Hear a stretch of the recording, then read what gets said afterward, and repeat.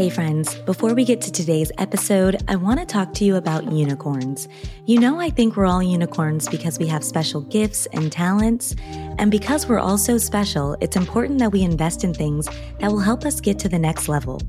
In fact, 20% of all unicorn startups are using HubSpot, and for good reason. HubSpot's all-in-one platform levels up your sales, software, and support. Plus, they have a huge collection of resources to help startups scale. And with the HubSpot for Startups program, you can save big off your first year. To see if you're eligible to save on HubSpot, visit hubspot.com/startups.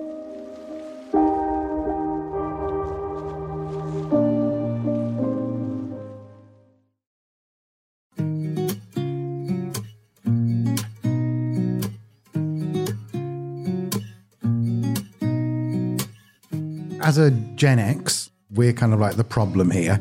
My generation looks at it a bit and goes, I don't understand these millennials that don't want to work.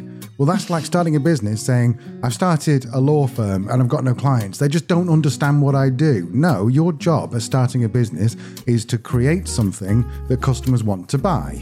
And if we think about this in terms of the Gen Zs, then we just need to create something where someone wants to work.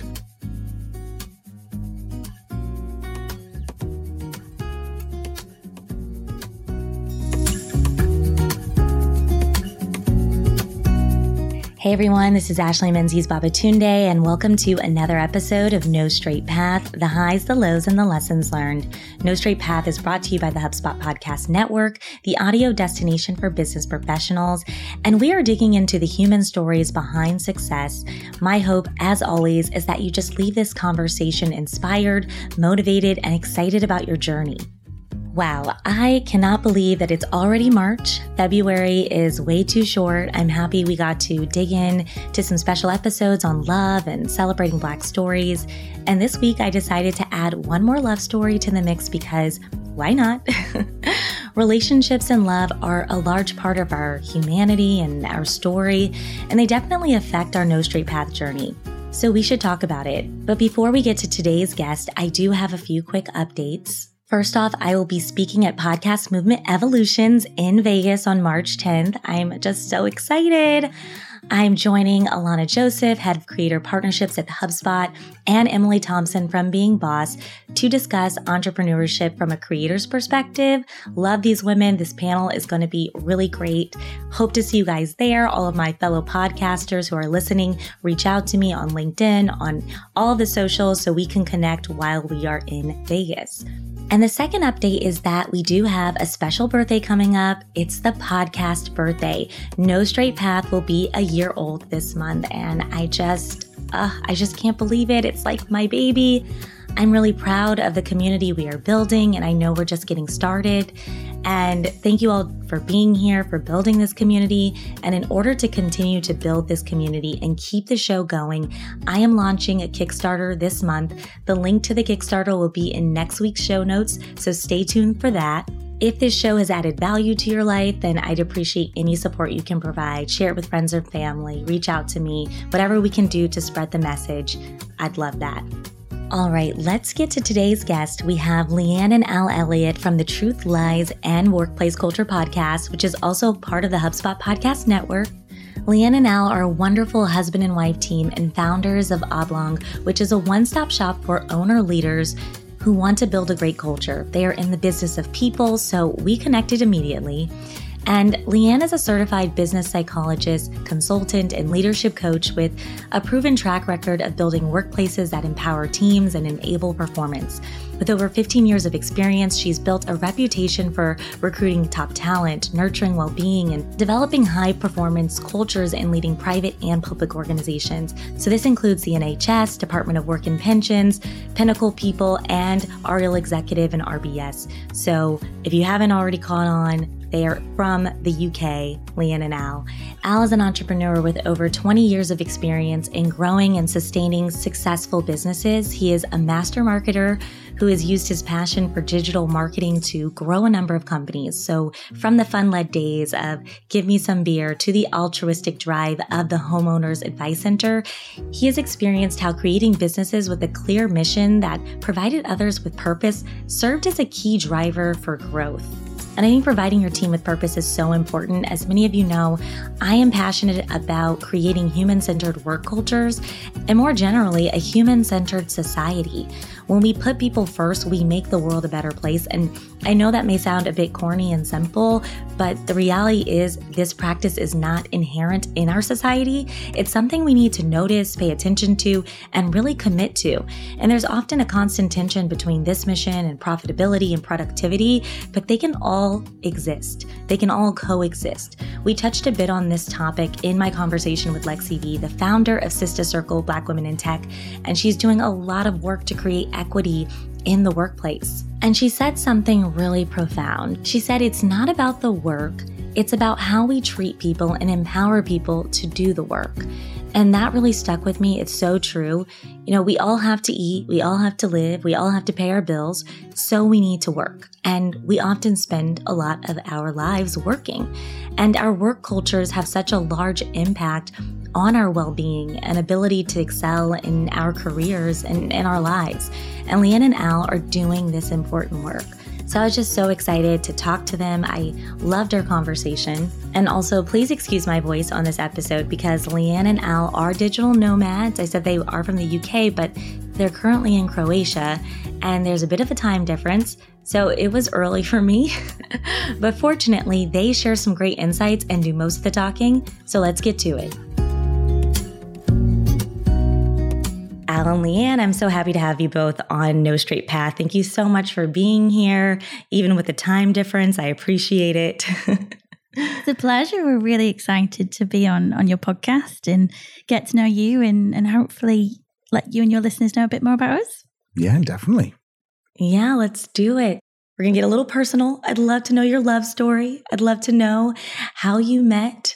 Can you tell us the story? I think it's maybe a slightly unusual story, but we both used to volunteer for a charity called the Samaritans. Not sure if you're familiar with it, but in the UK, it's a listening service, so a telephone service for people who feel in distress or despair, including feelings of suicide. So we were both volunteer listeners. This was a while ago, 2006, 7? Yeah. So as part of that, we did we had to do overnight shifts. So we'd be on the phones talking to people from 11 p.m. till 7 a.m. in the morning. And as part of that as well, the training behind Samaritans is amazing. We talk about it a lot on our podcast and with our clients and our business because the skills that we learn from it, we still apply so much. So yeah, as part of it, we have great training, and Al was still on his probation. So the first 6 months as a listener, you have to do your shift with somebody who's more experienced. And that was me, even though Al is a few years younger than me. Older. Oh yeah, older. Did I say younger? Yeah, I'm about 8 years older than Leanne. So yeah. So we're sitting, phone went, Al picks it up and starts chatting to the caller. Turns out that it was a really serious call. It was somebody who was going through significant challenges and had taken an overdose. And had phoned up to not be alone in that moment. Yeah, and I think that's one of the things that Samaritans is great at training you for is you do lots of role play about people who are in distress, despair, but then also what happens with they call it a 3, which is like the most serious call, a suicide in progress. And so this lady described her life. She described that she said she'd taken pills. She started to become less coherent as the conversation went on, maybe on the phone for about 45 minutes. And after 45 minutes, she just stopped talking. And I didn't know what had happened, whether she'd passed away, whether she was just gone into a coma, whether she got into, didn't know what happened, but basically I knew that she was no longer on the end of the line. Now, yeah, it was an intense call because I was listening in as the more experienced Samaritan and guiding Al through, giving me help when he needed it, although he was fantastic. He didn't need much help. But part of it as well is trying to get all the information we can from the caller. So if they change their mind, we have the information we need to get them the medical help that they need. And this person didn't. And as Al said, they passed out. So it was an intense call. It was a long call. This was the first time we'd met each other or worked together. So we switched off the lines after that call and had a cup of tea and had a chat about how we're feeling. What do we do from here? Do we feel okay? And then we went on with the rest of our shift after about 20 minutes of dealing with that conversation. And then about 6:30 in the morning, the phone went again and I answered it. And it was the same lady. And she'd woken up and she decided that she didn't want to end her life and there was hope. And could I please, if I can find him, thank the man that she spoke to because he made a difference. And that was Al. And the weird thing is that the way the Samaritans set up is that if you ring up from anywhere overnight, you ring up, then you could go to any one of the like 80 odd Samaritan centers, and they split the call there's this sort of waterfall system with the calls where it'll go. So you ring up, you're so unlikely to come through to the same person, and it just so happened to come through. So in most cases like that, you go away from your shift, you never know what happens. And this was the one time that I know about where anyone has found out what's happened and someone's rung back and said. So it was a really intense situation. And I think we finished about 7 o'clock in the morning, and I wanted to ask Leanne, say, do you want to go for a coffee or something? And then I felt it was a bit inappropriate because she was essentially my boss. So I felt it was a bit inappropriate, so I didn't. And then I found out later that you did want me to ask you that. Well, there's this awkward moment outside the centre where like it was just getting light in Manchester in the UK, and we're kind of looking at you going, well, that was intense, wasn't it? And maybe I'll see you again sometime. And then Al just kind of like touched my shoulder and then just turned around and walked off. And I was like, oh, where's he gone? Where's he going? And I think it's probably about 6 months then before our first date. And you finally did ask me out. Yeah. So then I asked her out and we went out for a drink. And then I did a proper, have you ever seen Hugh Grant in some of these romantic rom-coms? Then I did a bit of a rom-com thing, because at the end of our date, I kind of went up to, she was about to get on the bus to go back to South Manchester. And I walked up to her and went, look, I've got a girlfriend. I'm really sorry. I just want to tell you that, but I really like you. And then the bus came literally at that moment. She got on the bus and off she went. And I was like, oh, I think I might have blown that. But obviously I didn't, because here we are, 13 years later, perhaps longer, perhaps 15 years later. And 3-4 months went by. Al broke up with his girlfriend and the rest is history. Yeah. Wow. That is a beautiful and unconventional story. I love that so much. And I had never heard of the Samaritans. I'm not familiar with it. Perhaps it's just my narrow view of the world being an American. But so I appreciate you sharing that information about that organization. Can you tell me why you both decided to volunteer with this specific organization? What inspired you and brought you there? Mine, if I'm being honest, was a little bit self-serving initially. I was just started my undergraduate degree in psychology. I was considering going into counselling psychology, and I was advised by a lecturer to try and get some experience. I think it was actually the university that was advertising the Samaritans were looking for listeners. So I went along and went through the recruitment process, went onto the training, very quickly realized I didn't want to be a counseling psychologist simply because of the way you have to detach yourself after each shift took a lot of effort, and it took a lot of practice as well actually to get into that space where you could leave what happened there. And I just thought, if I'm doing that every day, all day, I'm not sure I'm quite ready yet. But equally, I found so much value from the Samaritans. I was there 5-6 years in the end, well past my degree finished, but Al had a much more altruistic drive. Well, I think I was reading at the time a lot of Tony Robbins and Jack Canfield and all this. And I'd built a business beforehand, maybe about sort of 05, 06, and it went bankrupt. I went bankrupt for about 100 grand. And I was there and I got no money. And I was like, okay, I'm building another business, a property business, which we have today and went very well. But at the time it wasn't. And I was like, what do successful people do? So I was reading a lot of these books, and one of them was saying that there's a Jewish idea of tithing where you put 10% of your money aside to charity, I think. And so they were saying, well, successful people do the same with their time. They take 10% of their working week and put it to good use, to good causes. I think so. I did a couple of hours of mentoring like a 15 and 16-year-old kid at high school. And then I went to a primary school and read stories or listened to kids reading in Salford in Manchester, which is, there tend to be lots of families without positive male role models. So they are looking for people to come in to be potentially that positive role model. But really the Samaritans were just like, oh yeah, my mum had been a Samaritan and I didn't really know much about it. And so I just thought, yeah, okay, well, let's go and look. And so I found it, and the training was amazing and the people were cool. And that was the reason why I joined. So yeah, like Leanne, we stayed there for about 5 years. I became the chairman for a little bit. We were both on the board for a bit. Leanne was in charge of selection. I went into the prisons and listened to people in prison. It was such a great experience, and one that I think we both think we're really lucky to have had, rather than they were lucky to have two people volunteering. After years of a solely romantic partnership, Leanne and Al decided to go into business together. Leanne was doing consultancy work, and Al was doing sales and marketing work. Their working lives were separate, yet they were working in close proximity, often bouncing ideas off of each other. In fact, they left the UK in 2013, and they've been digital nomads since then. They've hopped around to various Airbnbs and rented apartments.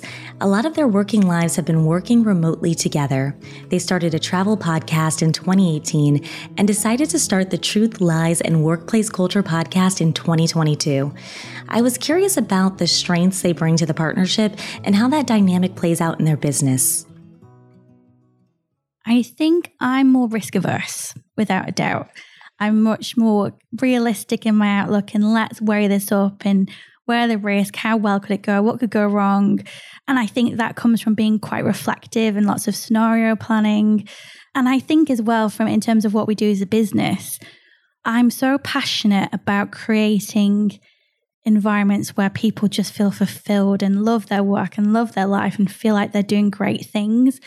And I think as much as we're different in our strengths, I think we share that passion for, and I guess it stems from, as both joining the Samaritans, we want to make an impact. We want to try and make people's lives better in whatever way that we can. So I think as much as it's having the different skill sets, it's having that shared passion, that shared vision. But I think what works well, and you might say differently, but I think Al will come in and go, I've had this amazing idea and it's going to change the world. And I'll be like, is it though? And then we'll meet somewhere in the middle to figure out an idea that might have some impact in the world. But yeah, I think we complement each other that way. Al's a dreamer and I love that about him. Yeah, definitely. And I think it's good to have someone on the other end. They always talk about with Disney, you're supposed to have the very creatives never meet the actual sort of accountants, for example, because the two of them are just going to fight. And I think that what's good is that Leanne knows me enough for me to come up and go, I've got this idea, it's going to make us $100,000, and Leanne's going to take that, think about it and go, what he means, he's got an idea, it's got like a 1 in 4 chance of working and it'll probably make us $10,000. but she doesn't sort of tell me, you're completely wrong, that's stupid, don't do that, So I think that's the skill that Leanne's got of managing me.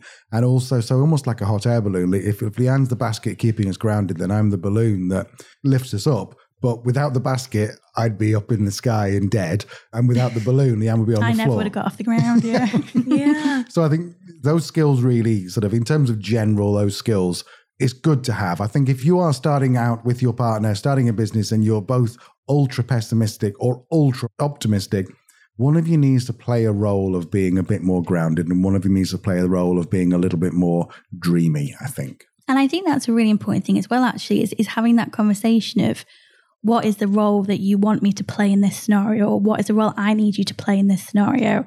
And sometimes, you do have a day where you just I want to just completely dream. Let's just fantasize about what could be. But then the next day, what I need you to do is rip this apart and find the holes and find the risk factors and put it together. And I think it's having that conversation of what do you need from me today? And what do I need from you? I think other things in a practical sense, the actual skills is that, for example, you asked us the question, what skills do we both have? Like Leanne's psychology, science, amazing. I'm marketing, branding. We came up with an idea last summer, didn't we, for a well-being survey tool that Leanne worked on. And she came up with these amazing, she found there was 7 cornerstones of well-being. It was incredible. And then she told me, and I was like, wait a minute, 4 of these start with the letter R. So can we make the other 3 start with the letter R?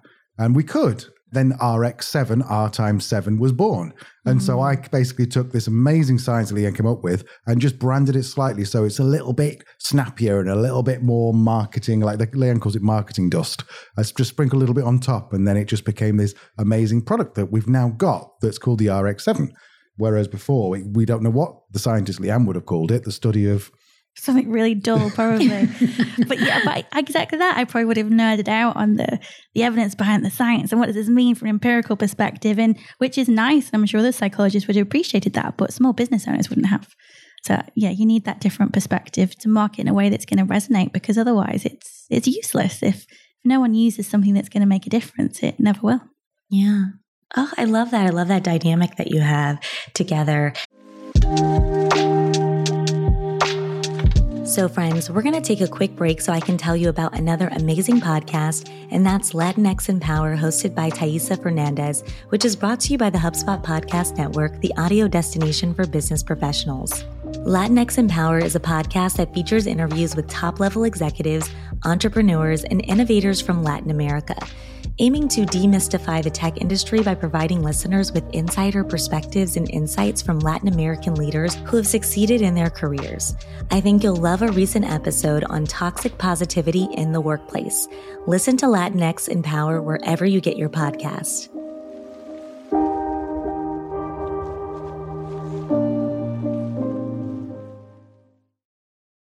And you've been doing some really incredible work. I've been listening to your podcast, and I'm just curious about your perspective on how to create a more human-centered culture in business, because it's something I'm really passionate about. Yeah, it's something we share that passion for as well. And I think the thing with culture is it can feel quite intangible. And we kind of say that it's not kind of like the classic definition of culture is it's how we do things around here. We look at it more as what leaders can do to nurture a culture that is people first and is going to nurture well-being and nurture engagement. And for us, that means defining foundations of culture that leaders can influence, can provide, can react to. And that is where the RX7 came from, exactly that thought. How do we distill it in a way that is tangible for business leaders? So I won't go through all 7, but I guess just to pick out a couple that I think are important and resonate across organizations. Reason. Having a vision, having purpose and meaning behind your business, associating that with your values, taking it one step further and turning those values into behaviors. What does it mean to be bold in this organization or imaginative in this organization? What the behaviors we expect to see in our people? And then talking about that vision in a way that relates to every single person in that business so it resonates with them. They can cling on to it as well. Because if we have meaning in our work, if we're part of something that we feel is bigger than us, then that's huge for our fulfillment and that's huge for our engagement and huge for our well-being. The second R going into that is role. So if I know what the reason is, what the vision for this business is, what is my role in making this mission come to life? And there's a classic quote, and I wonder if it's actually an urban legend. It might be. But have you heard the janitor and visiting NASA and meeting Yes, I've heard, JFK? yes. Mm-hmm. Yeah, so asking the janitor the president asked, what do you do around here? I'm helping to put a man on the moon. And that is a perfect example of how someone can translate the vision into their individual role, even if it's less direct. And I think as well, having that understanding of what you do, that clarity around what you do, removing any kind of ambiguity, because ambiguity causes us stress. And our brains don't like stress, and that doesn't help with our well-being or our performance. And then finally, I think relationships are really important, particularly having supportive managers. And we always say if there's one thing as a small business you invest in great managers, because these are the people who are going to have the biggest impact on your business's performance and your employees' engagement and their well-being. You want managers that are going to nurture talent, inspire talent, support talent. And I think if you're going to get one thing right, invest in your managers. Yeah. And I've got, like we always say in the podcast, I'm not the expert in any way. I've run businesses, started businesses, but Leanne's definitely the expert. But it's funny because even back in the day when I was running business, I was reading Good to Great by Jim Collins. I was reading, sort of some of the classic books, which I hadn't realized were telling you about culture. It's like 37 Signals, Remote book. They were telling you about culture and I didn't know what that was. So what's really interesting now is that Leanne knows all the science behind it. She also knows how to apply it to her business. But I know what questions that owners are going to ask who don't know what they don't know. You talk about heart-centric. They might go, I just want a nice place for my people to work. Mm-hmm. And then when they learn a bit more about what you do and go, oh, I understand what heart-centric, okay, now I've got it.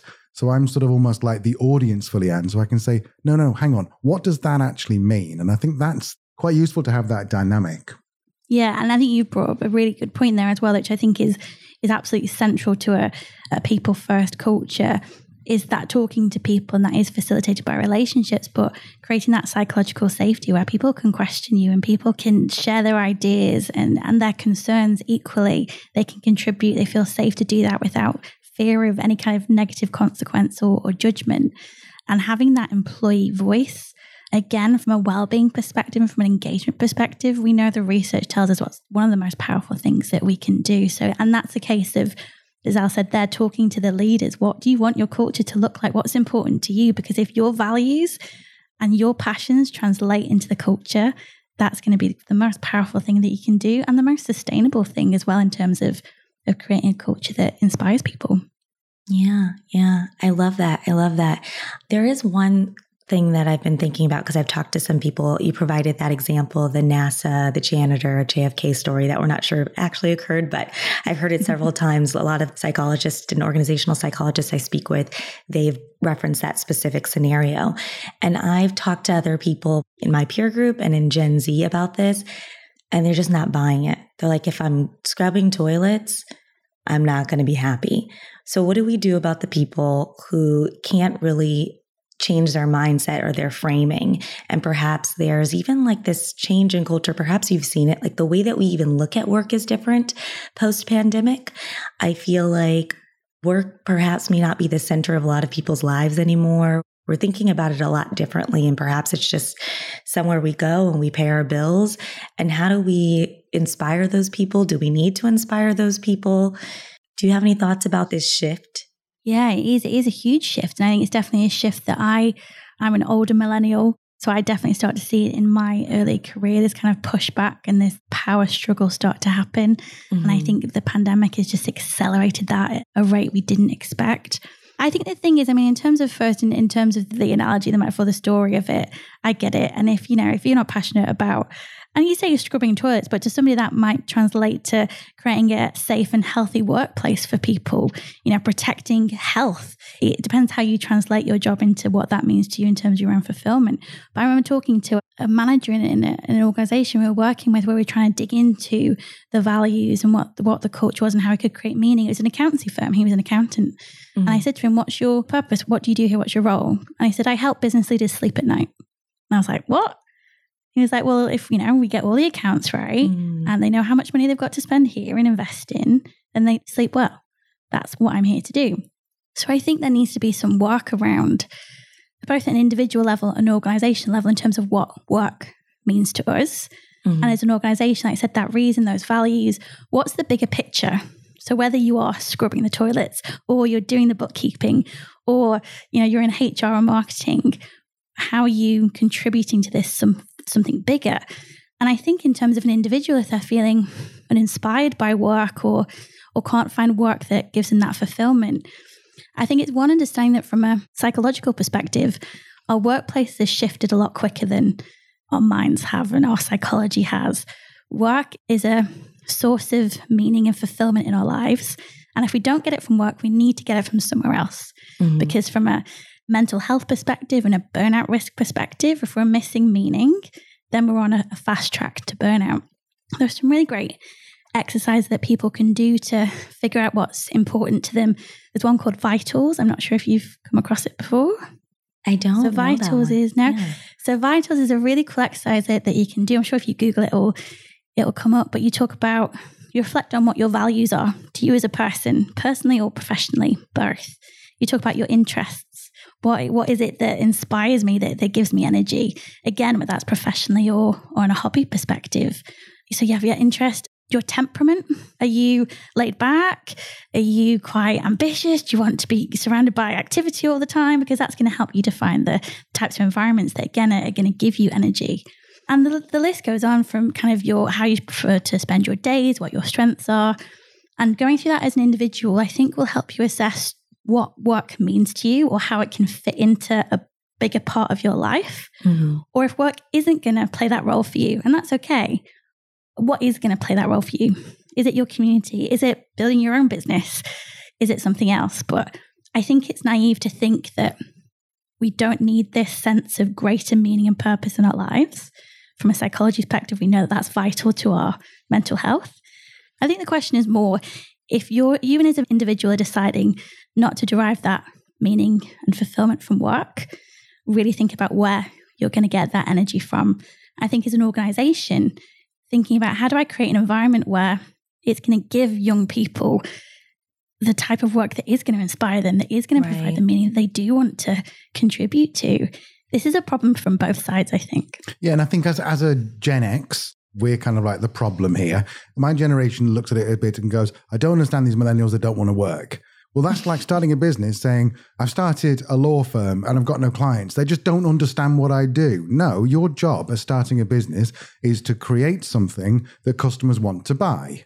And if we think about this in terms of the Gen Zs, then we just need to create something where someone wants to work. It's the same thing as in business. We can't blame customers. Like, who wants to buy razor blades, for example, 10, 15 years ago? It was Gillette, and you go and buy it because it was a necessity. Now, then Dollar Shave Club came along, Harry's came along. They made this kind of like, not necessarily fun, but a bit more engaging. And they actually went, right, okay, we're going to go out there and find the customers. So it's got to be the same. Our generation have to take responsibility that people don't want to work the same way as we did. We look up to our parents, which are the boomers. They were stuck in an office. They had to work hard because that was what their job is. Now we're looking 3 generations down to the Gen Z. They don't want to do the same thing. So why are we making them do the same stuff? Why not tap into the creativity? Why not find out what they're good at? Yes, of course, we're going to need people who are going to scrub toilets and answer emails and stuff. But as Leanne said, give yourself a bit more of a reason, put some reason around what you're doing there, and then just find out ways in which you can attract them. What is it you can give them? All right, you'll be scrubbing toilets for 6 months and then you'll move up to something different. It's our responsibility as employers not just to sit back and go, the youth of today, they don't want to work, because that's just lazy and that's just not cool. I think as well, what makes me smile is this conversation has happened every 10 to 15 years since I've started working at 16. You know, it was the same with the millennials. Millennials were the devil. They were the people that, you know, it was a similar conversation. They have too high expectations. They want to progress too quickly. It's just another iteration of the same conversation that's been happening for years. But equally, it is our responsibility as business owners to create environments and businesses that are going to inspire people that they want to give their time and want to put their energy into. But equally, we don't necessarily have to have all the solutions and the answers. Like we were saying before, employee voice is really important. If you're in a business and you're not sure how to connect and engage with your Gen Zs or your millennials, talk to them. Find out what does inspire them, what does give them value, what elements of their job that they do enjoy and want to do more of, or what elements outside of work are giving them energy and passion. You know, if someone has a podcast or a YouTube channel or something else that could actually add value within the business, craft a role that's going to add value to your business and keep this great, talented person working for you. The solutions are there. I think we just need to be a bit more transparent, a lot less judgmental, and have an open conversation. Yeah, no, I love all of those thoughts. I think they're really great. And I do think that as I've gotten older, I always say I'm becoming like in my auntie phase when I talk to some of the younger people in the Gen Z generation, and they have some complaints about how perhaps the workplace is being run, specifically in my job. And because I'm on leadership committees and I know what the leaders are dealing with and I know the constraints that are facing them, I have a bit more patience and just a bit more understanding of what leaders have to balance. And being just privy to more of these meetings, I think that my conversations are just a little bit more, or my idea and thoughts around the work is just more nuanced now. I think when I came in, I was like, we need to change X, Y, and Z. We need to do this. We need to push this. And I'm still very vocal and have an activist perspective. But I do think when we have conversations with leadership, we start to understand there's so many moving parts and moving pieces. And so I remember having a conversation recently with one of my mentees who was upset about, it was an organizational issue that was going on. And I just explained like the staffing. I was like, this is the number of members this person has. I get what you're saying, but this is what they're up against. This happened, because I understood the details. And so I think that having the conversations from both sides and being honest about the constraints that we have and what we're trying to do and what we would like to do, I think that's even helpful. Even when I talk to leadership and they say, hey, I understand where you're coming from. I actually would like it to look like this, but this is the constraint I have right now. And so let's figure out a way to get there and to move there together. And so you're right. It's a conversation that's been happening for a while. The millennials were the worst at one point. We wanted it too many demands. Now we're the ones moving up in leadership. Now it's Gen Z. We can't forget about Gen X, even though we often forget about it in conversation. So I'm so glad that Elle is providing this perspective, because I feel like we talk about the boomers and then we rarely talk about Gen X. Gen X, I believe, if you can correct me if I'm wrong, but it's the generation that they say they were like the latchkey kids. They were the kids that were pretty independent early on. Their parents went to work. They were the first generation to really get those opportunities where like women could go and excel in positions of power. And yeah, it's just interesting to have this conversation across all generations, because we all want people to be fulfilled and happy in the work. And we also want to get the work done. So I'm hopeful, but it is challenging. I think hope is a good feeling to have with it. But I think you touched on something there that, we've talked to clients who do it and suggested other people do it. I think we're actually talking about on a podcast this week, actually, is actually setting boundaries around change and creativity and innovation. So if you've got Gen Zs in your workforce that are frustrated with the way thing is working, or why can't we change this? Why can't we do that? It's actually saying to them like, look, okay, as a leader, these are the current constraints. These are the budget we have to work with. This is what's completely hard no off the table. The rest is possible. Go create a working group, create a committee, come back in 2 weeks and let me know what you think the solution is. That in itself, I think you're right. It's going to breed this mutual empathy and respect for the challenges that we all have, but equally give somebody the control to try and make it a change and try and make it different. I think often the frustration is this lack of control or lack of feeling I can do anything about it, and that causes frustration and backlash. If we give our younger people some control and the space to be creative and potentially come up with the solutions that we never could, then that's a cool thing to do. We've got to remember that at this point, we're only about 11 months away from there being more millennials and Gen Zs in the workforce of working age than there are Gen X and boomers. So it's not going away. This problem isn't going away. And just by putting your head in the sand and going, oh, well, they don't want to work, is just ridiculous, because there's going to be nobody else to work for you, because every single year there's fewer and fewer Gen X and boomers in the workforce. I agree. I love just hearing your perspectives, and that you're doing this work and having these conversations is just really, really inspiring. I usually end with final thoughts. So if you have any final thoughts to share, please do. I think just... I'm stammering a little bit because it's difficult, because I know you're the sort of millennial and that's your audience of millennials. So I don't think that I can, I don't even presume that I can bring any advice to the generation there. The only thing something I learned quite early on from, it was a guy called Jim Rohn, and I think he might have been born, he might have been before Boomer, he might have been born in 1900, but he said the best way to get what you want is to help other people get what they want. And I think that advice still stands. And I think that if we're talking, no matter whether you're talking about going and starting a business, whether you're talking about launching a new product line, why do the Kardashians do so well? People like crap on them, but why do they do so well? Because they give people what they want. They give them the media they want. They give them makeup. They give them the stories. They give them everything they want.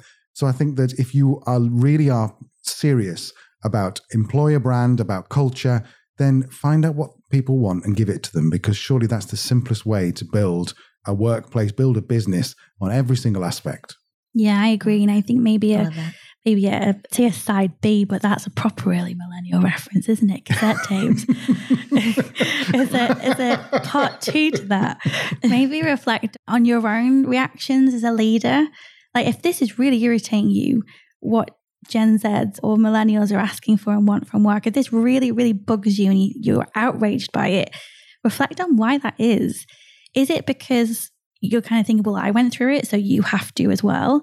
That's not a very healthy perspective. Is it because you're experiencing burnout? And a big part of burnout is this cynicism and this lack of meaning in your work. So if you're not feeling it, it's going to really grate on you to hear about people that want that or want to experience more of that. I think understanding yourself and building your self-awareness as a leader is one of the most powerful things you can do for your business and for your people. So yeah, my final thought would be, if this is really irritating you, do some work to find out why, because that's not a healthy and happy place for you to be. You don't want to be there. You didn't start your business as an entrepreneur, as an innovative, exceptional person. You didn't start that business to stop or prevent progress and change. So maybe reflect on what's going on there. I love that. Thank you both so much for sharing your story and sharing your thoughts. It was really insightful conversation. Well, thank you for inviting us. It's really cool. Thank you for listening to another episode of No Straight Path, the highs, the lows, and the lessons learned. Remember to share the podcast with friends and family. And my hope is that these stories help you navigate your No Straight Path journey. If this content is adding value to your life, and I hope it is, please take a few minutes out of your day to rate the show and write a review. You can click the link in the show notes to write a review. It helps other listeners find the show, and I just really appreciate it. Have a lovely week, embrace the journey, and remember, you're not alone.